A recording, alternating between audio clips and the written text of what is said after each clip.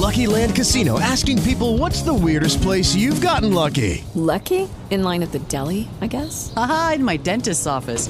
More than once, actually. Do I have to say? Yes, you do. In the car before my kids' PTA meeting. Really? Yes. Excuse me, what's the weirdest place you've gotten lucky? I never win and tell. Well, there you have it. You can get lucky anywhere, playing at LuckyLandSlots.com. Play for free right now. Are you feeling lucky? No purchase necessary. Void where prohibited by law. 18 plus. Terms and conditions apply. See website for details. Welcome to Glib Shark, the podcasting madness of three people and the shark of their dreams. Our hosts include Jack Jenga Ship Edithel, Lauren Oboe Crazy Urban, and Jonathan Roadblock Cerna. Dive in as they chat with interesting people across the internet and generally talk about really geeky things. Be a chum and join us, won't you? It's time for Glib Shark. We can probably afford another minute or two, and then I'll launch into This Week in Geek, and that will. Well, we can launch into This Week in Geek, and he can join us in media res. Yeah. Ooh, it's fancy language. I like it. I know, and more fancy language. Hi, I'm Jonathan, and I'm Lauren, and we are Glib Shark. This week, we are waiting on Jack, a.k.a. Jenga Ship. He will hopefully be with us here soon. We're actually not waiting on him. Well, no, we're not waiting him at all. We're just kind of going, well, we're pressing on, but we acknowledge that he could show up at any time. And before we go any further, we need to check in with the lovely, the talented, the amazing Oboe Crazy, here to do a little something that we call This Week in Geek. How are you, Lauren? I'm good. I'm going to do an entire This Week in Geek segment that's basically based on why are you talking about these things from my childhood. So first, Space Jam. We all remember Space Jam, the Michael Jordan, Bugs Bunny helmed basketball movie that has become both a beloved cult classic as well as kind of the butt of everybody's jokes about those kind of kids movies. Well, there have been rumors and jokes about a Space Jam 2 being around for forever and a day. And LeBron James has been attached to it, and then other people were attached to it, and then LeBron James has been attached to it again. And now it actually seems like it might be a real thing because Justin Lin is in talks to direct. That's right. According to The Hollywood Reporter, Lin is in early talks to direct a sequel, which would feature LeBron James in an animated live-action family tale with the Looney Tunes characters. His partner Andrew Dodge will write the script. The project is in its earliest stages, but it's something James and fans have kind of wanted for a while. Last year, he appeared in Amy Schumer's Trainwreck as himself, and as I think our own Jonathan Cerna talked about, was kind of amazing. Now, if he can actually act that well in Space Jam, he'll be just as good as Michael Jordan was in the original, because let's face it, we all love Michael Jordan, and he's awesome. He's not an amazing actor, but he was good. That movie holds a special place in fans' heart, but, it's not something that holds up that well. Like most stuff from the 90s, Lin will have to make a movie that builds off the nostalgia from the original and not of the film itself. And, of course, he needs to make it funny, and it needs to be good, and there's a lot of expectations for this thing, but who knows? Maybe we'll get a Space Jam 2. I mean, it's not a serious project. We don't have to really worry about being amazingly good. It just has to be fun. And then there's the Blues Brothers. So the Blues Brothers was a awesome skit on Saturday Night Live starring Dan Aykroyd and John Belushi. And then it was a movie. And by all accounts, a very awesome, successful movie. One of the few Saturday Night Live sketches that has gone on to be a good movie. And so, of course, we want to turn it into a primetime animated TV show, right? Right? Yeah, Dan Aykroyd and Judy Belushi, who's John Belushi's widow, are turning the iconic Saturday Night Live skit into a primetime animated TV show. The one good thing that gives me a little bit of hope is that Bento Box is actually shopping it around. They're the company behind Bob's Burgers, and music is hopefully going to be playing a huge role, and we'll see. So Dan Aykroyd in a press release said, quote, The series chronicles the music, mayhem, and comedy adventures of Jake and Elwood Blues, along with the characters within their Masters Blues band. It's so great to accelerate Jake and Elwood at digital speed into the 21st century via the outstanding creative group at Bento Box. The show will be the Blues Brothers living in America and utilizing all new technology to make and promote their own records, seek out and record new artists, and avoid law enforcement, all the while fighting for truth, justice, and a better breakfast sandwich. End quote.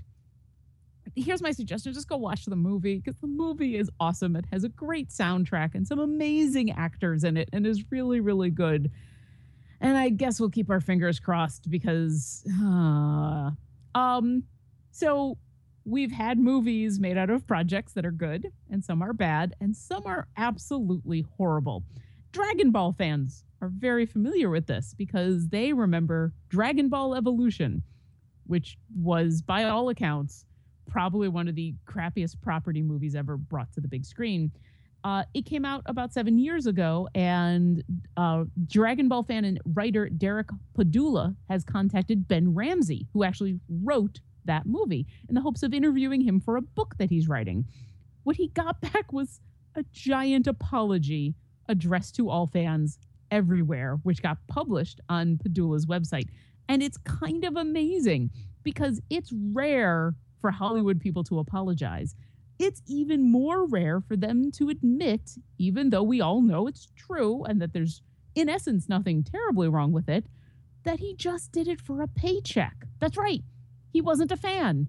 He did it because it was a job, which shouldn't surprise anybody who's seen the movie. But the apology is amazing. I'm going to read it. Quote, I knew it would eventually come down to this one day. Dragon Ball Evolution marked a very painful creative point in my life. To have something with my name on it as a writer be so globally reviled is gut-wrenching. To receive hate mail from all over the world is heartbreaking. I spent so many years trying to deflect the blame, but at the end of the day, it all comes down to the written word on the page, and I take full responsibility for what was such a disappointment to so many fans. I did the best I could, but at the end of the day, I, quote, dropped the Dragon Ball. I went into the project chasing after a big payday, not as a fan of the franchise, but as a businessman taking on an assignment. I've learned that when you go into a creative endeavor without passion, you come out with suboptimal results and sometimes flat out garbage. So I'm not blaming anyone for Dragon Ball but myself. As a fanboy to other series, I know what it's like to have something you love and anticipate be so disappointing. To all the Dragon Ball fans out there, I sincerely apologize. End quote. So yeah, that's kind of amazing. It kind of sucks that it had to happen in the first place, but it's kind of amazing. And you know what? It's kind of stand up of this guy to go out there and say, yep, I screwed up and I take responsibility for that. It took 7 years, but hey, you know what? He made the right choice by saying that he made very, very many wrong choices. That's all for This Week in Geek. I'm Obo Crazy, and I really want Hollywood to just leave my childhood alone. The world, the world is indeed a strange and rebooty place. And if you have a fact you want read live and on the air, you can send it to our own Obo Crazy at Obo Crazy on Twitter or roosterteeth.com/OboCrazy. And if it's good enough, or even sometimes if it's just there, it'll get read live and on the air. I love that my stories that I read choked you up, that you felt so much about. I was so goddamn moved by those stories and the apology. By the news that Ted Cruz has withdrawn from withdrawn his presidential campaign. He is not running for president anymore. Yes. This is just coming through like right now. This is news as it happens, folks. Live from our news desk, updated reports from the presidential race. I'm not good at that voice. Wow. I mean, I know we try not to talk too much politics on the show because politics and religion, not fun to talk about. But that's actually surprising. I figured he'd be one of those to hold on until the very bitter end, no matter what the stakes. Well, I think that now was the bitter end because Trump just won the Indiana primary, and I think this was it. This was the final stand, and Cruz needed to win this and everything else. It's one of those things where, like, if you're playing in a sports series and it's like a best of 7 series and you're down 3 games, you have to win a game to stay in. And he didn't. Okay. So unless the Republican primary actually goes to pot, Trump is the nominee. Right. And the Republican primary what we're can't looking go to at pot. here is like it's going to be very interesting to see how the Republican convention goes. I think ultimately it's going to be pretty drama-free. Trump is going to get the nomination, but you never know. We could see some shenanigans or something more interesting. But we'll see. These are the facts as they're happening, and anything more is really just speculation at this point. Trump has won the Indiana primary, and Ted Cruz has stepped down. Yeah. Which in other news, Zodiac killings have once again resumed in the state of Indiana. Okay. In one way, this is kind of funny. And in another way, I actually kind of feel bad for this guy, because it is one thing to be a politician and be reviled for your politics. And if you say stupid things, to be made fun of for saying stupid things. It is another for people to think that you are a serial killer.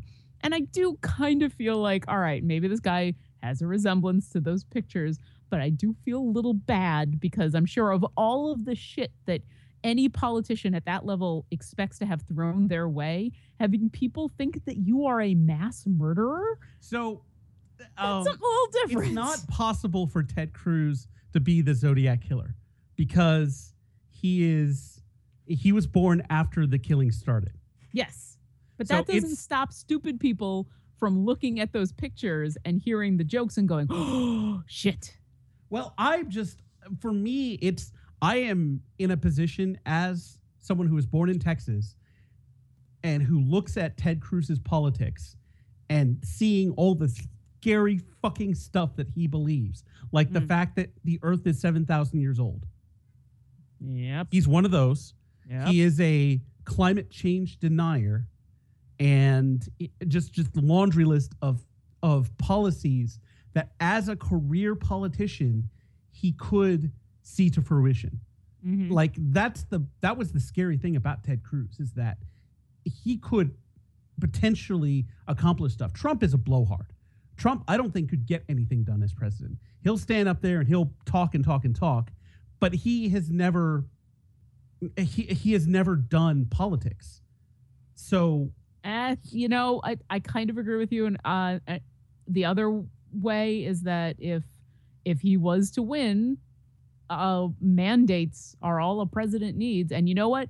If he does win the Republican nomination and then goes on to win the presidency, that's it. He is the president, and you have to, as much as there's a lot of people who enjoy treating our presidents with disrespect because of whatever reason on either aisle, it is my firm belief that once you are given that office, you treat that person with at least a modicum of respect. And you will, but look at what has happened with Obama these last couple of years. With a Republican-controlled House and Senate, he hasn't gotten a lot done.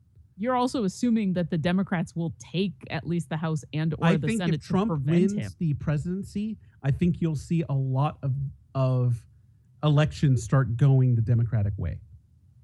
I think there would be enough of a groundswell to where the Democratic Party, at least on the state levels, would get their act together and start kicking some of these guys out. I know the 2 senators from Oklahoma have abysmal ratings right now. This is the first time they've been under 50%, both of them. So those guys could go. And if those guys could go, if Oklahoma could send 2 Democratic senators to Washington, that's amazing. Yeah. And that doesn't speak well for the rest of the country. But you're absolutely right.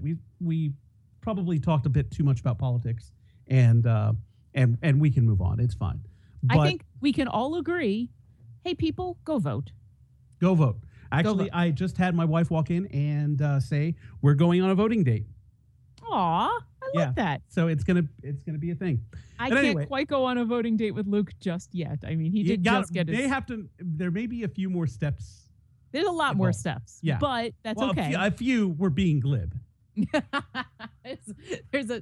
By a few we mean every step. Yes. But yeah, we should move on to less controversial topics. And I want to now say Game of Thrones, but we're going to put that towards the end of the show. For those listening, about 15 minutes from when we're going to end, or basically the last 15 minutes of the show, and I'm going to time it, we are going to devote to Game of Thrones spoilers. So we will give you a sign off if you don't want to hear that, and we will give you plenty of warning, but we will spend 15 minutes talking about the show because I think this is probably a good way to do this going forward. Trying to rope in different guests to talk about the show, depending on availability, is hard. And I think if we keep it to our little show, I think it'll work out much better, especially since we can talk about each episode in the last 15 minutes. I mean, this week we're going to be talking a little bit more because we have 2 episodes to cover, but I think it'll work out better.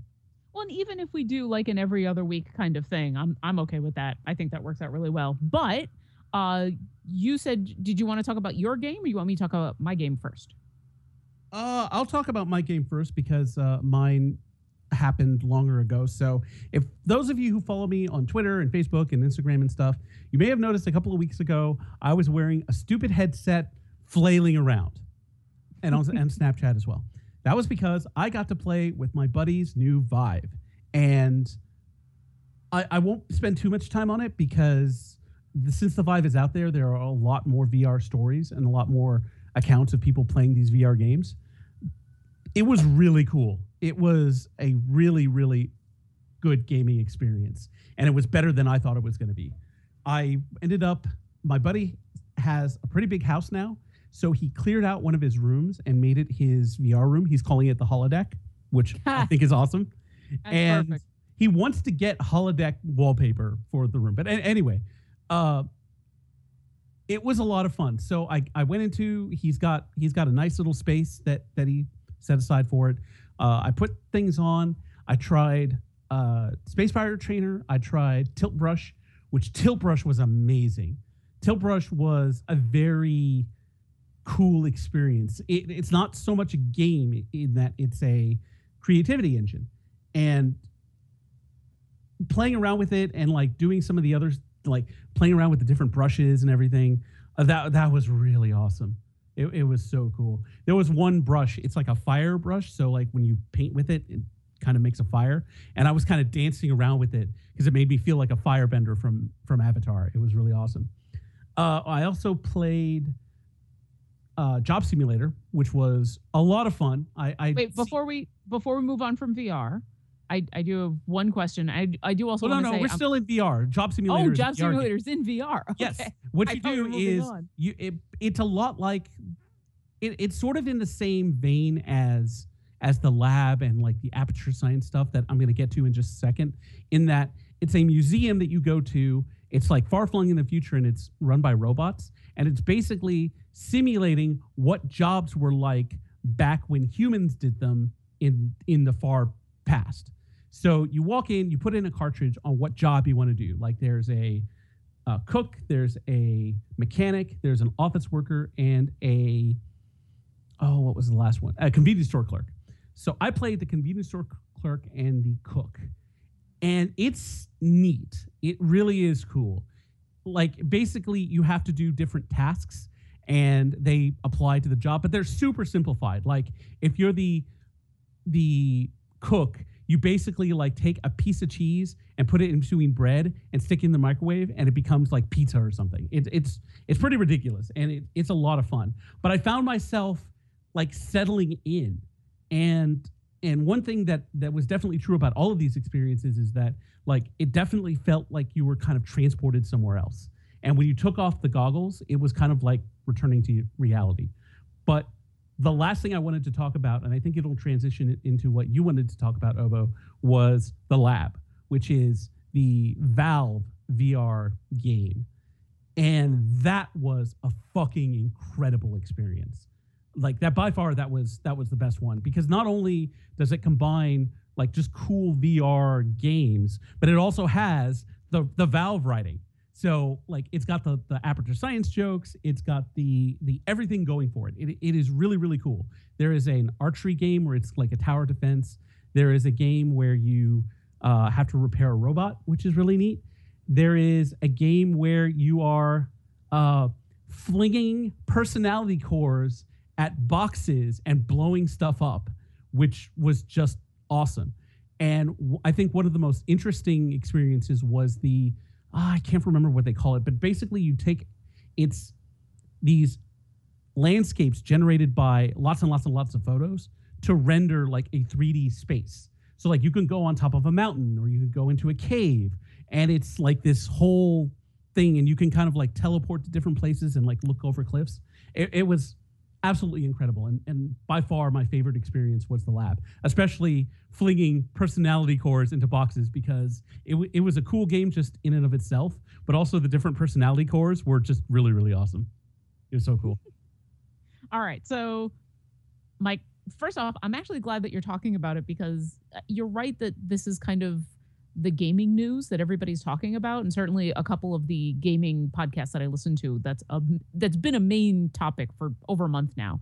However, unlike traditional video games, VR in general and VR games in specific are not something that you can just go watch a video and really understand or get the full appreciation from. So I think stories like yours and you talking about your experiences are super important to understand what this thing really is until we somehow figure out a way to have VR everywhere. I don't know. So my question is, it sounds like you had a fabulous time and you really enjoyed your experience and it had a lot of really fun games. Would this be something you would do all of the time? I'm not sure. I can't answer that question, because one thing that I did notice was that I got really tired. Like even doing Job Simulator, like it's a game, but you're still standing there as if you were doing a job and going through the motions, very much like a real job. Like I've been a cashier before, and working the convenience store one definitely made me feel like a cashier again. And that's not a good thing. Yeah, it was fun because I didn't have to actually stay at the job. I could just quit whenever I wanted. It was great. I could throw things at my customers. It was awesome. But the room I'm in right now would probably be, at least in my own house, the best candidate for a VR room. And I'm not sure I'm personally willing to take that step. I'm really glad that my buddy went ahead and bought a Vive and has a really, really good space for it and is letting his friends come over and play it. Because to answer your question, I honestly don't know if that's something that I would get for myself and play all the time. Right now, the games are neat, but none of them really have like longevity. They're the kind of stuff like that you're doing exactly what I did. Like where you go in, you play the game, but then after like a couple of hours, you're done. And there's no like save game, come back to it later. I'm not sure my ignorance of the VR catalogs is showing at this point, but I'm not sure if there are any of those more persistent games out there for VR stuff. I honestly don't know. So at least for right now, I'm quite frankly uncomfortable with using it for anything more than a LARF. I think if I want to sit down and actually I just bought Mass Effect 2 for the Xbox 360 for $2, by the way. Ooh. And so I'm going to do what you said, where I'm going to play it on the 360 and download the DLC that'll take me through all my choices that I wanted to do again. So I don't know, like I would never play that in VR, I think right now. That sort of immersion isn't an experience that I want yet. That may change going forward, but for right now, I'm okay with the more arcadey VR stuff. And it'll be interesting to see, like, this technology looks really fun and awesome, but I wonder how many people are going to run into the same issue that the Kinect had, which is I just don't have the space. I don't have the room. I don't have this. This is an expensive, well, VR is so much more expensive than the Kinect was, but even that was like, this is an expensive piece of technology that seems to be a gimmick, at least at first, you know? Yeah, So and I was talking to, when I was describing some of my experiences, I have a friend who lives in Brooklyn, and his apartment really can't, or he feels like it couldn't support VR as it is right now. I disagree somewhat. I think at least the games that I played, you don't need a big space. Like even, I don't know that you've ever seen pictures of my battle station here, but I have my computer, I have my Xbox arranged in a little setup. If you were to just have the area that my setup is in and have a VR area like that, that would be just fine. You don't need a huge space for it. It helps, but a lot of the games you can teleport around in, so you can kind of point it somewhere and then be there, and that helps. But a lot of the other experiences you really don't need. Oh, one of the other games in the lab was a solar system simulator. Ooh. So all of the celestial bodies, all the planets in the solar system are sized to scale. Their orbits aren't. So, but you can still grab Jupiter and grab Earth, and they are the same size relative to each other. And their orbits are also the same speed relative to each other. Mercury is a little son of a bitch to catch. Yeah, I tossed that little hoe into the sun. I like the idea of turning the solar system into a bunch of action figures that I can smash against each other. Yeah, exactly. That's what it was. And I think that's one of the coolest things about VR. And I think some people have talked about is like, it's having toys again, especially with the Vive, where it's really easy to interact with stuff with the two controllers that are sort of like acting as your hands. Mm-hmm. Like even in the menus and the kind of like main area for the lab, as you beat games, some of those items like come onto a table, and so you could use them in the lab. And that was tons of fun. And that's an application that you could have. It's like a virtual playroom where you have all these toys, but then instead of just the airplane, like kind of like, oh, I'm playing with the airplane, you could let it go and it would do something else. Very cool. Yeah, it was neat. I hope the technology continues to evolve and it turns from something, that's kind of like a fun plaything into a more fully fledged experience. But I have to be honest, of all of the VR stuff that's come out, it continues to be the Microsoft HoloLens, the AR stuff that gets me really excited. Yeah, and I could definitely see that. You can sort of do AR stuff with the Vive. You can basically turn on its camera and use that. Yeah. I turned that on and then was Snapchatting and tweeting as I had the headset on. I thought I would type really well when I had that thing on. It could see the phone surprisingly well. It was sort of this weird, like, stylized AR. Yeah. That was neat. The other thing that the buddy mentioned who had it was that you could use it for meetups. Like you could meet up in a virtual space. So let's say you can't go to PAX East. Well, at PAX East, they may have an area with VR helmets, and you can interact with people that are there in a VR meeting space, which again is kind of creepy. And I don't know that I would want to do that, especially if it wasn't with friends. But like, just because it for me, something like that would still be as good as a phone call. Like, let's say if Martha decided to call me while she was on the show floor, that would be the same experience as Martha getting on a VR headset and then us talking in a virtual space. So that may not be the best example of that use. I will say this. There already is semi-virtual tabletop stuff. Could you imagine us doing Dungeons and Dragons and Drunks, and where instead of logging in and having the cameras and everything, you got onto your VR headset, and then before you is a table, and next to you are your friends, and at the end of the table is the DM, and so you're immersed in everybody sitting around the same table, having that experience of, as close to a holodeck as we can get, instead of having to look at a screen, having to look at a camera. I look to my right and I see you. I roll dice on the table and we can all see the dice rolling on the table. I can create a map that you can see in 3D and look around and move things on. That kind of virtual interaction is one of the few things that excites me about. It's not actually any of the games. I'm not that interested in the game stuff. I would be more interested in, I'm going to put on this headset and it's going to have the speakers and it's going to transport me to a room where I can now sit at a table with my friends and play D&D, or I can, just do anything in where being in the physical space with somebody helps. It's that next step that bridges the gap between Skype. Imagine if we could do Glib Shark this way. Instead of it having to be over Skype and not being able to see each other, now we can sit around microphones and actually have that physical interaction, at least somewhat. I have had that experience before. My first VR experience in this new generation was at BGG Con, and they had several Oculus Rifts set up and I can't remember if it was developed by Wizards of the Coast or it was another company developing it for Wizards of the Coast, but it was exactly that. It was a virtual.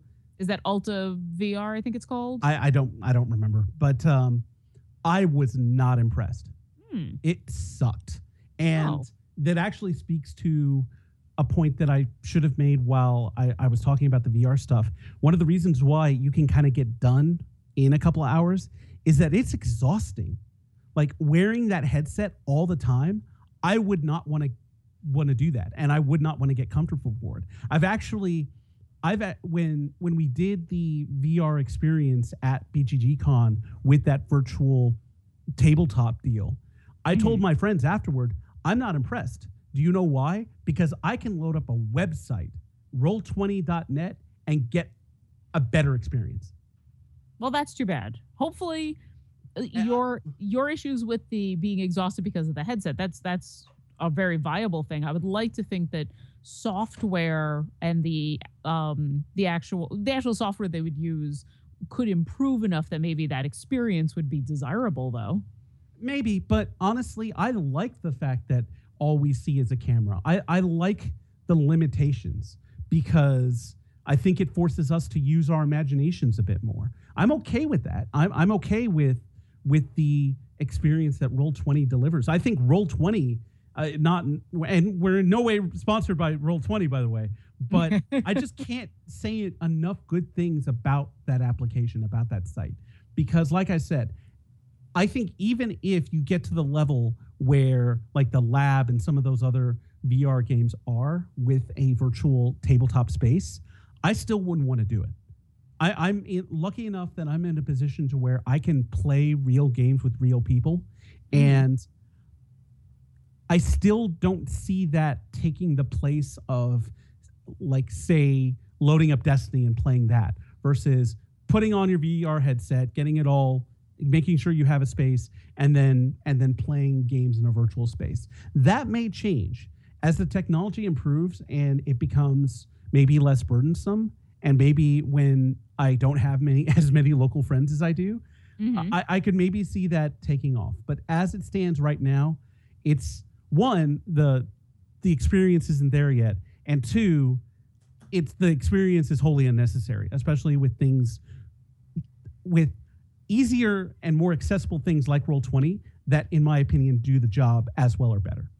And it's interesting that you say that, and also to Roll20's credit, because we use a tiny fraction of what Roll20 can do. And that's by design. I wanted like the visual stuff that I can do in Roll20 if I had the time or the inclination to dig deep into it, the mapping, the just all of the stuff still for free without even becoming a premium member that I could do with Roll20 is just absolutely outstanding. And then we keep it simple mostly because I like it simple, and I want the listening audience to not miss out on too much.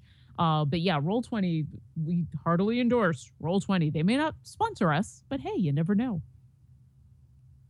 Yeah. All right. Well, we will have to keep an eye on VR in the future. I would like to think that if it's successful enough for the technology to continue to evolve, if this isn't the Virtual Boy, but it actually is successful, then maybe one day something will come out that'll change your mind and we'll be doing Dungeons and Dragons and Drunks in VR. Who knows?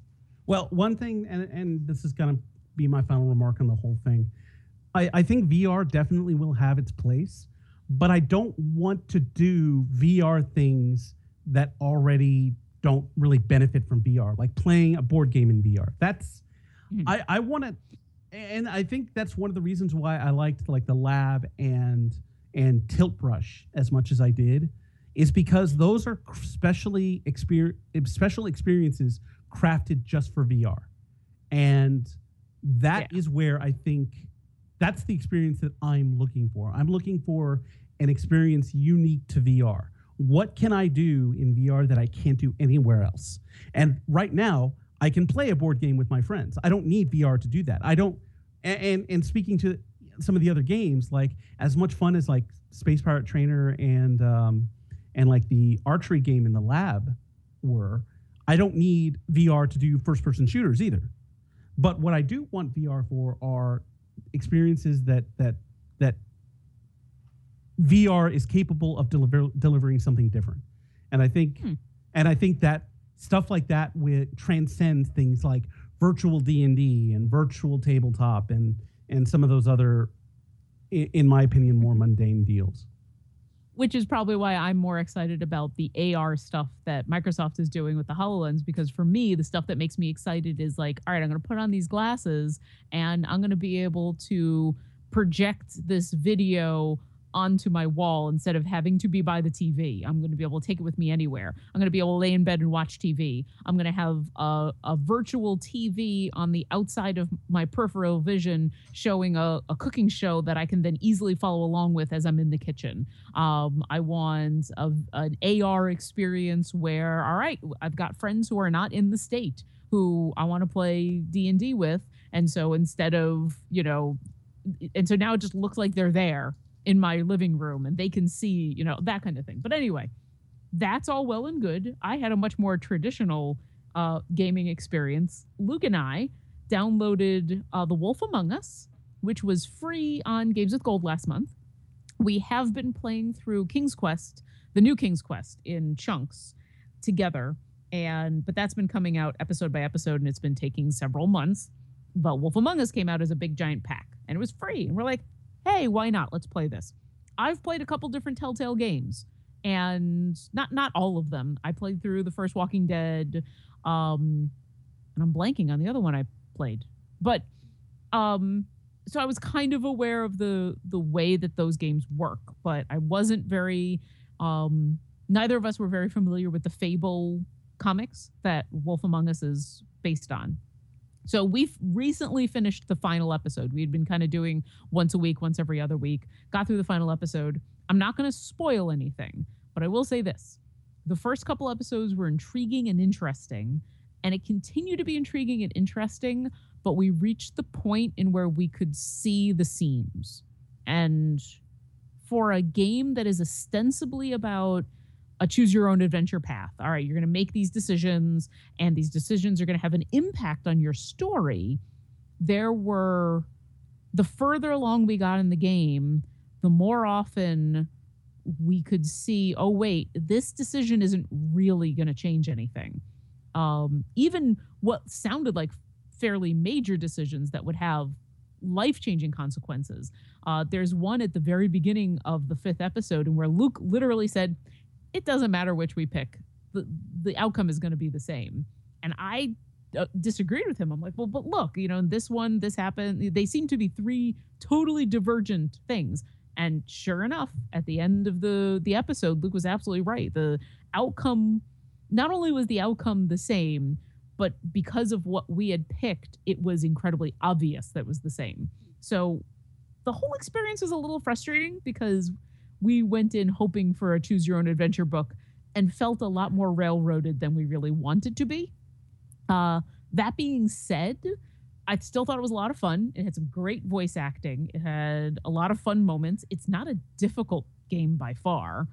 And it did actually get me a little interested in checking out the comic series. I was interested enough in the world and what was going on to want to actually take a look at the comics. So I'll probably go pick those up. So definitely, if anyone's listening to this and have some suggestions on if this is a long-running comic series, where I should jump in.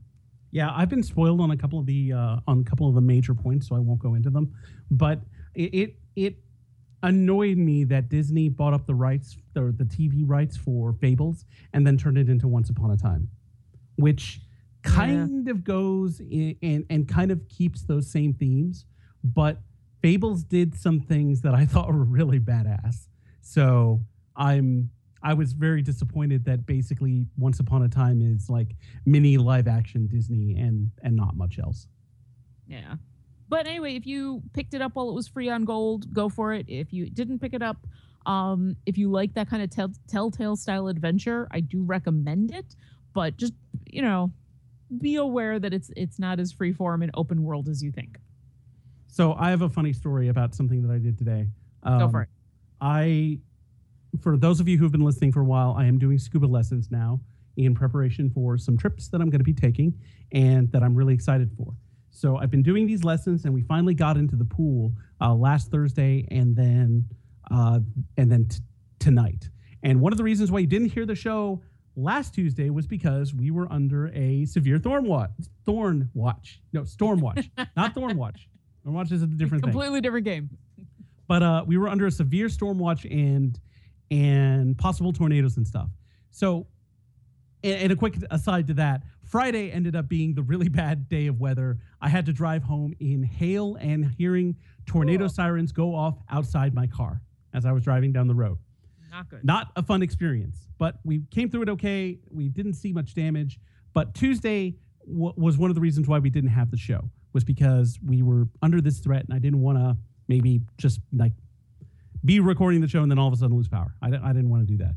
So anyway, that lesson that was scheduled for that day got rescheduled to today, and we did it in a friend of our dive instructor's pool. So it's like basically a backyard pool, a really nice backyard pool, but it was fucking cold.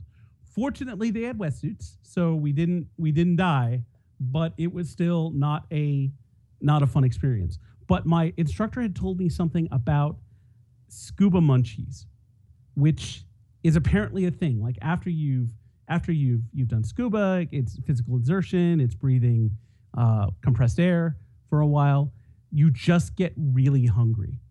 And also, it's just not a good idea to eat before you go into the pool. So it's probably been a while since you've eaten once you start the thing. I had Five Guys that I picked up on the way home, fucking destroyed it. I got the bacon cheeseburger and an order of fries and ate most of it, and I'm enjoying an Ace pear cider. Well, there you go. Scuba kids. munchies. Learn to scuba, eat all the things. My fun experience for today was that Luke got a fabulous deal on an incredible printer that is huge. It is massive. The printer is larger than me. I'm not exaggerating. And if you go search my Twitter, I actually tweeted out a picture. We now have these two giant printers in our apartment, and they've taken up our living room, and they're kind of insanely big. We have a picture up on the stream, and from Luke's Facebook, from what I understand, he got them at a city surplus deal and fixed it by removing a broken zip tie from one of the machines and put it back together, and it started working. Yep, the giant one to his. So the one to his right, we've had for a little bit, and we got from basically brand new from a guy who just said, if you can get this out of my house, it's yours. We paid, I think, $200 for it, but it's like a $2,000 printer. And so we've had that for a little while. The one we got today, you're exactly right, from his Facebook. It was a surplus. He showed up. It was labeled as broken, and I'm now telling his story while he sits across from me. And yeah, it was basically a zip tie, and it just needed a good cleaning, which it still needs like an intense cleaning. We're gonna go get stuff for that later. But how much does this printer usually cost? $3,000. It's usually a $3,000 printer, and he got it for $50 and a cleaning. Very nice. And it's huge. The thing is massive. So our living room basically is an office at this moment, and it's kind of both terrifying and awesome. Yep, and the picture is up on the stream for those of you who are curious. And there it is, the massive, massive printer. I joked that we didn't have a banana for scale, and so there's a Luke. And because of the angle that I took this at, it actually looks bigger than Luke. This printer is amazingly large. It's apparently 150 pounds. It came with the little. I'm sorry, 150 kilograms. It comes with its own little. Oh, Luke's gonna actually take the picture with the banana. So check Luke McKay's Twitter. It comes on a cart with wheels, and it's surprisingly quiet. I'll say that. So in order to get the picture from your text to the stream, I uploaded it to Imgur, and so it had some comments apparently. Oh, go ahead and read those comments. Here, okay. The question is, what is Luke printing? And that's from Anal Falafel Shock. Well, Anal Falafel Shock. There was Imgur downvoting by what a fucka something. I don't know, Fox, I think it's. Okay. You wouldn't print a lightsaber, would you, Luke? And saber is spelled that weird S-A-B-R-E. Yeah. Luke needs a bigger printer. And then the final one from Bob Vila. I don't believe this is actually Bob Vila. So what? Well, that's right, Metallica. So fucking what? Okay, so to answer the one actual question of what is Luke printing, specifically that printer, the big giant one that we just bought that's on the left of the picture, is for printing books. It is a high volume, high quality book. Well, it prints a lot of things, but he specifically got it for books.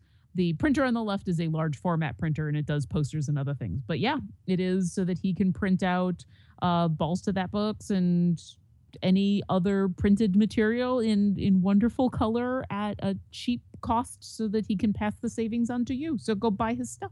And so that'll show up in his store, and I would also imagine in any appearances he makes.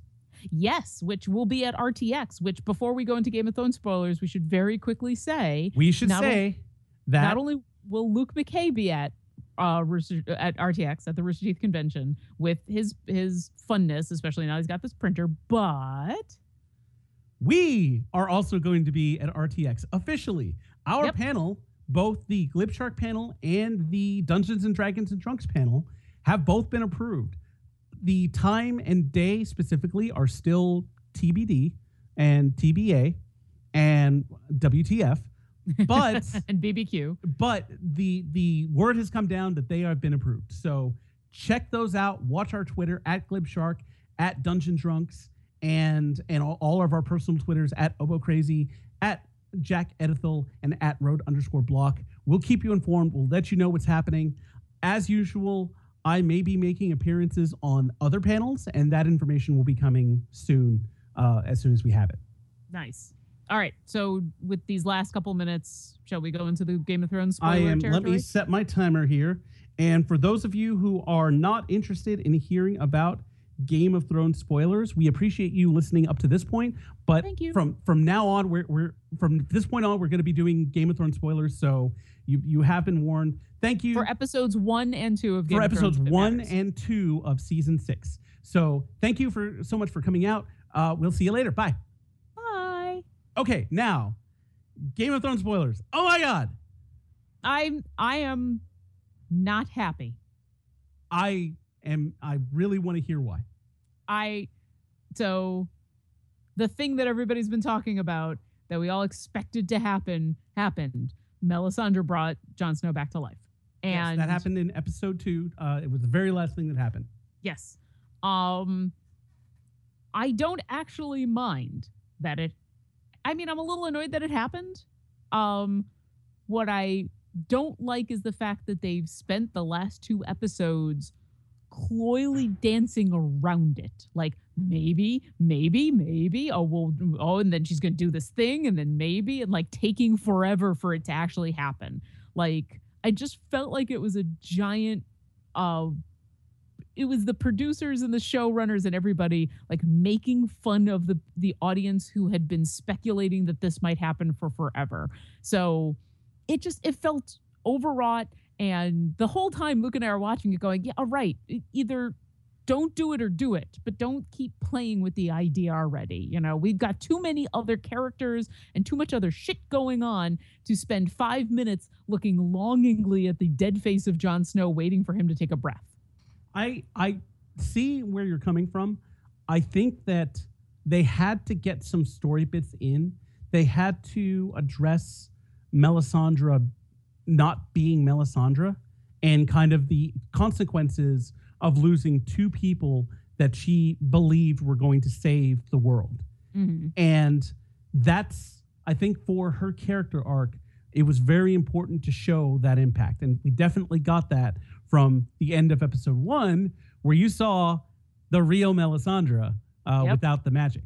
And that was an incredible moment of vulnerability for the character, given everything that happened. They probably could have gotten rid of a few scenes, but I think it was important that they covered a few things. They needed to have Melisandre go from being totally defeated to actually wanting to help. They had to show the recovery of Castle Black from the traitors that killed Jon Snow, and they had to show Sir Davos kind of taking charge. And I think they probably could have done that a little bit more concisely, but I think they did an okay job given all the explanations and the fact that, like you said, you knew it was going to happen. It was Chekhov's Red God resurrection. So I was hoping it did. Seen, and you knew that resurrection was going to happen. I totally hoped it didn't. I really did. Because I love the fact that this series, with a few tiny exceptions, is past the books. And so I don't know what's going to happen. But I really was hoping that he wasn't going to be brought back. I was hoping that they were going to play with that expectation and that either she was going to fail or that she wasn't even going to try. That this, but I do agree with you that like showing these last 2 episodes, showing bits of her vulnerability, have helped a little bit do what this show has always been very good at, which is taking characters that when you first meet them, you fucking despise and are awful, horrible people, and slowly over time, or very quickly with very defining moments, making them not so horrible and making them be human and understandable. I mean, Jaime Lannister is a perfect example of that. If you just watch the first half of season 1, he is a horrible, despicable, hated human being. And I think it is very much that now he's a much more nuanced character that a lot of people really like and think of him as one of the heroes of this story. So taking the time to make her not be, oh shit, this is the woman that has caused all of these horrible things to happen, that pushed Stannis to make these horrible decisions, including the burning of his own daughter, and do enough to give her a moment of, oh shit, I kind of feel something for this woman now. Like, that's to the show's credit. I'll give him that. And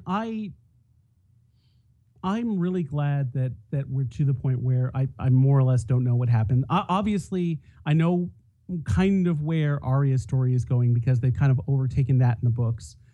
They haven't overtaken that in the show yet. Yeah. They haven't. There's not much left, though. There isn't much left. They're catching up super fast. I don't like Jaime's redemption arc in the show versus Jaime's redemption arc in the books. I think the book one is way better, and he comes farther.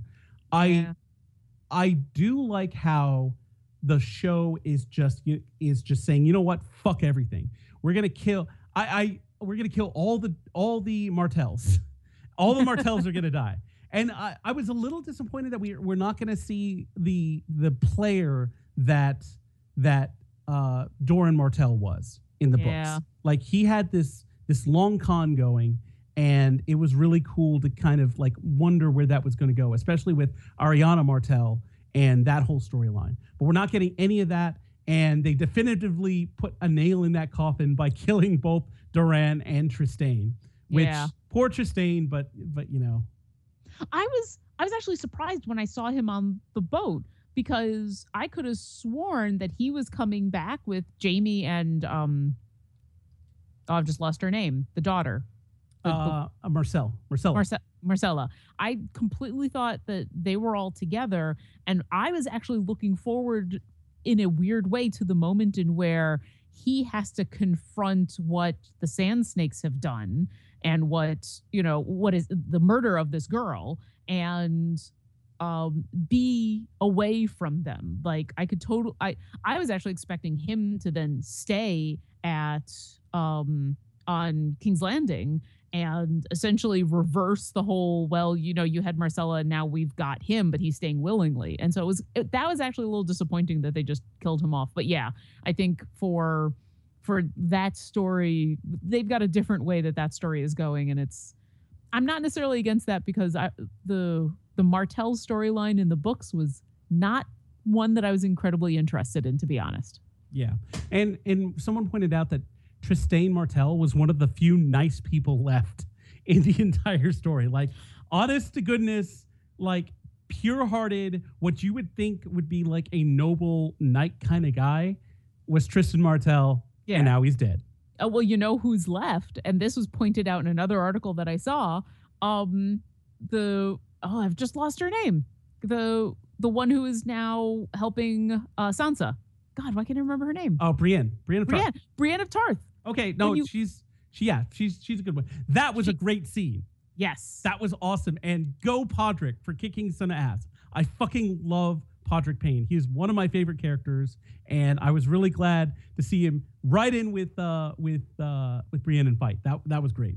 And fight well. Like, yes. I was kind of expecting him to be the bumbling, not knowing what he's doing. The fact that he not only held his own, but was fairly successful. He got a kill.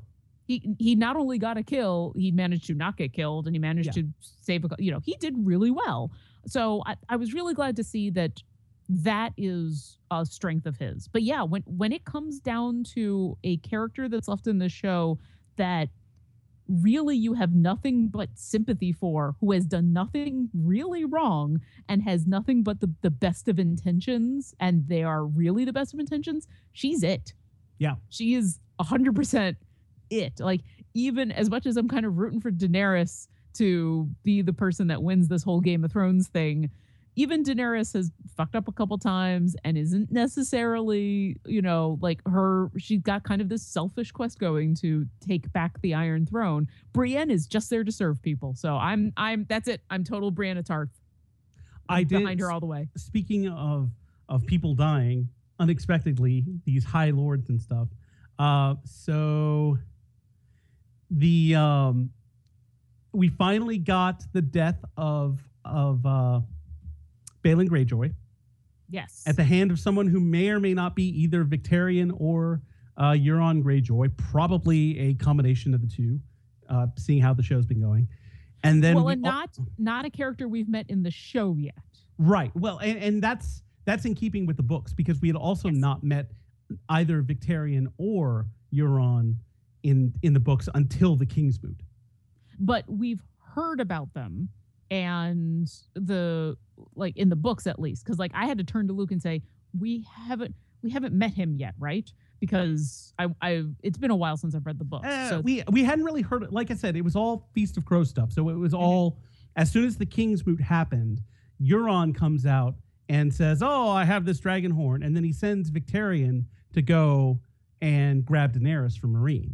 So we really hadn't heard of them until they showed up in the story either, but that was after the Kingsmoot. And in comparison with the books, Balon Greyjoy died a lot later. A lot sooner. A lot later, in the books, he died in Storm of Swords, and it was off camera. No, I'm agreeing with you. I was going in the opposite direction. Right. We got 5 minutes, so I did want to bring up the let's see. Obviously, we're gonna be seeing a lot of cool stuff. Jon Snow is back. Yay, hype. Next week, I'm interested to see, now that he's back, because of the position that he's in, he has, and especially if Sansa and Brienne show up, he has all the reason in the world to stay as the Lord Commander of the Night's Watch. Especially he has died. Except he's died. He has died, and his watch is ended. So now that doesn't necessarily mean that he'll immediately be like, "Fuck you guys, I'm going home." Although depending on what they decide to do with the traitors, he might. I don't know, but I will be very interested to see, what his path does now that he has a very good reason to be able to say, "Fuck you, I'm going home." Yeah, So anyway, but aside from that, the thing I wanted to mention was the preview for next week. And it's something that I'm really excited about. And with Bran's ability to see the past, we're going to the see Tower of Joy. The Tower of Joy. And we're going to see Ned Stark, we're going to see Howland Reed take on Arthur Dayne and the rest of those Kingsguard badasses. Like, all three of the Kingsguard that are at the Tower of Joy are legends. But Arthur Dayne was the legend of legends. And we know what happens. He loses. Ned Stark wins, and we get to see that. I am so fucking excited. I'm excited to see that because I think that the show has consistently done fight sequences well. Now that they've brought back Jon Snow, I think the outcome of what might happen, of what you might find out about Jon Snow's parentage, will be less of a shock. Right. And I think they're definitely going that direction, especially since we have seen, we've seen Lysa. We've seen, is it Lysa or Lyanna? Or Lyanna. You're right. Lysa was Lysa Tully. Yeah. We have seen Lyanna, and we have had hints like last season when Sansa and Littlefinger were in the crypts of Winterfell, and they were first talking about this. And I'm like, they're discussing this in the show. Mm-hmm. They're discussing this in the show. And the look that Littlefinger gives Sansa when she's like, Rhaegar raped Lyanna and kidnapped her, and Littlefinger just gives her this look like, sure he did. Yeah. You just keep believing that. And now we're gonna see important bits of that, and starting with actually have seen Lyanna Stark. Well, it'll be interesting. I have to say, I'm less interested in that part of the show than I am about some others. Even with knowing some of what could happen with Arya, I've always been excited about her storyline, so I'm excited to see more of her training. I'm definitely excited to see what goes on with Brienne, what if and when they get Sansa to Castle Black, and what happens there when we finally get at least 2 of the 4 surviving Starks back together again, because it has been an incredibly long time since any of them have known that anyone else is alive, and on top of that are going to have the chance to actually meet up. It's been since, I think, the end of season 1, right? Because there was a couple close calls, but not like actual reunions. You are very right. I think that the only 2 Starks that were around each other were Rickon and Bran. Yes.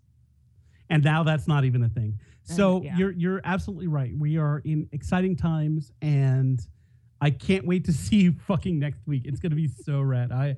It is one of the things I obviously excited for Game of Thrones because we talk about it a lot, but knowing what we're going to get next week, I am just absolutely thrilled. And good or bad, this is what makes me excited about Game of Thrones, is I enjoy being part of the discussion. Absolutely. And it's one of and I just love talking to everyone about it. I get to talk to you here. I spent an hour talking to a friend after the show actually got done, and just bouncing stuff off of each other, like, oh, is this happening, or what's going on with this? Oh yeah, you're right. This happened. It's just so good. Well, we'll do this. We'll keep doing this. I think it's fair to say that for the next 8 weeks, we're going to have these little discussions at the end of Glib Shark. So that's something to be ready for. Yep. And we are right on time in getting done with that. But as we said at the end of the show proper, you can catch her at OvoCrazy on Twitter, me at @road_block, and Sir, not appearing in this podcast, Jack Edithel at Jack Edithel. And you can find us, glibshark.com. Don't forget our Twitters, at glibshark, at Dungeon Drunks, and we have a YouTube channel, and we have our podcast showing up on our YouTube channel. So search Glib Shark on YouTube and subscribe and give us a listen. We that's a space that we want to expand on, and with your help, we can do that. Yay! But for all of us here at the show, thank you for listening. Thank you for spending time with us, and we will see you next week. Bye. Bye. I love how every time I say bye, whenever we do this, I insist on waving, even though no one can see me wave. I literally just did. I went bye and I waved. That's all for this week's episode of Glib Shark, but you can find more swimming around the internet. Go fishing for us on iTunes. We're a 5-star catch. Or follow us on Twitter @GlibShark. You can even drop us a line, glibshark@gmail.com. Until next week, stay sharky, my friends. Okay, round 2. Name something that's not boring. A laundry? Ooh, a book club. Computer solitaire, huh? Ah, sorry, we were looking for Chumba Casino. That's right, ChumbaCasino.com has over 100 casino-style games. Join today and play for free for your chance to redeem some serious prizes. ChumbaCasino.com. No purchase necessary. Void where prohibited by law. 18+ terms and conditions apply. See website for details.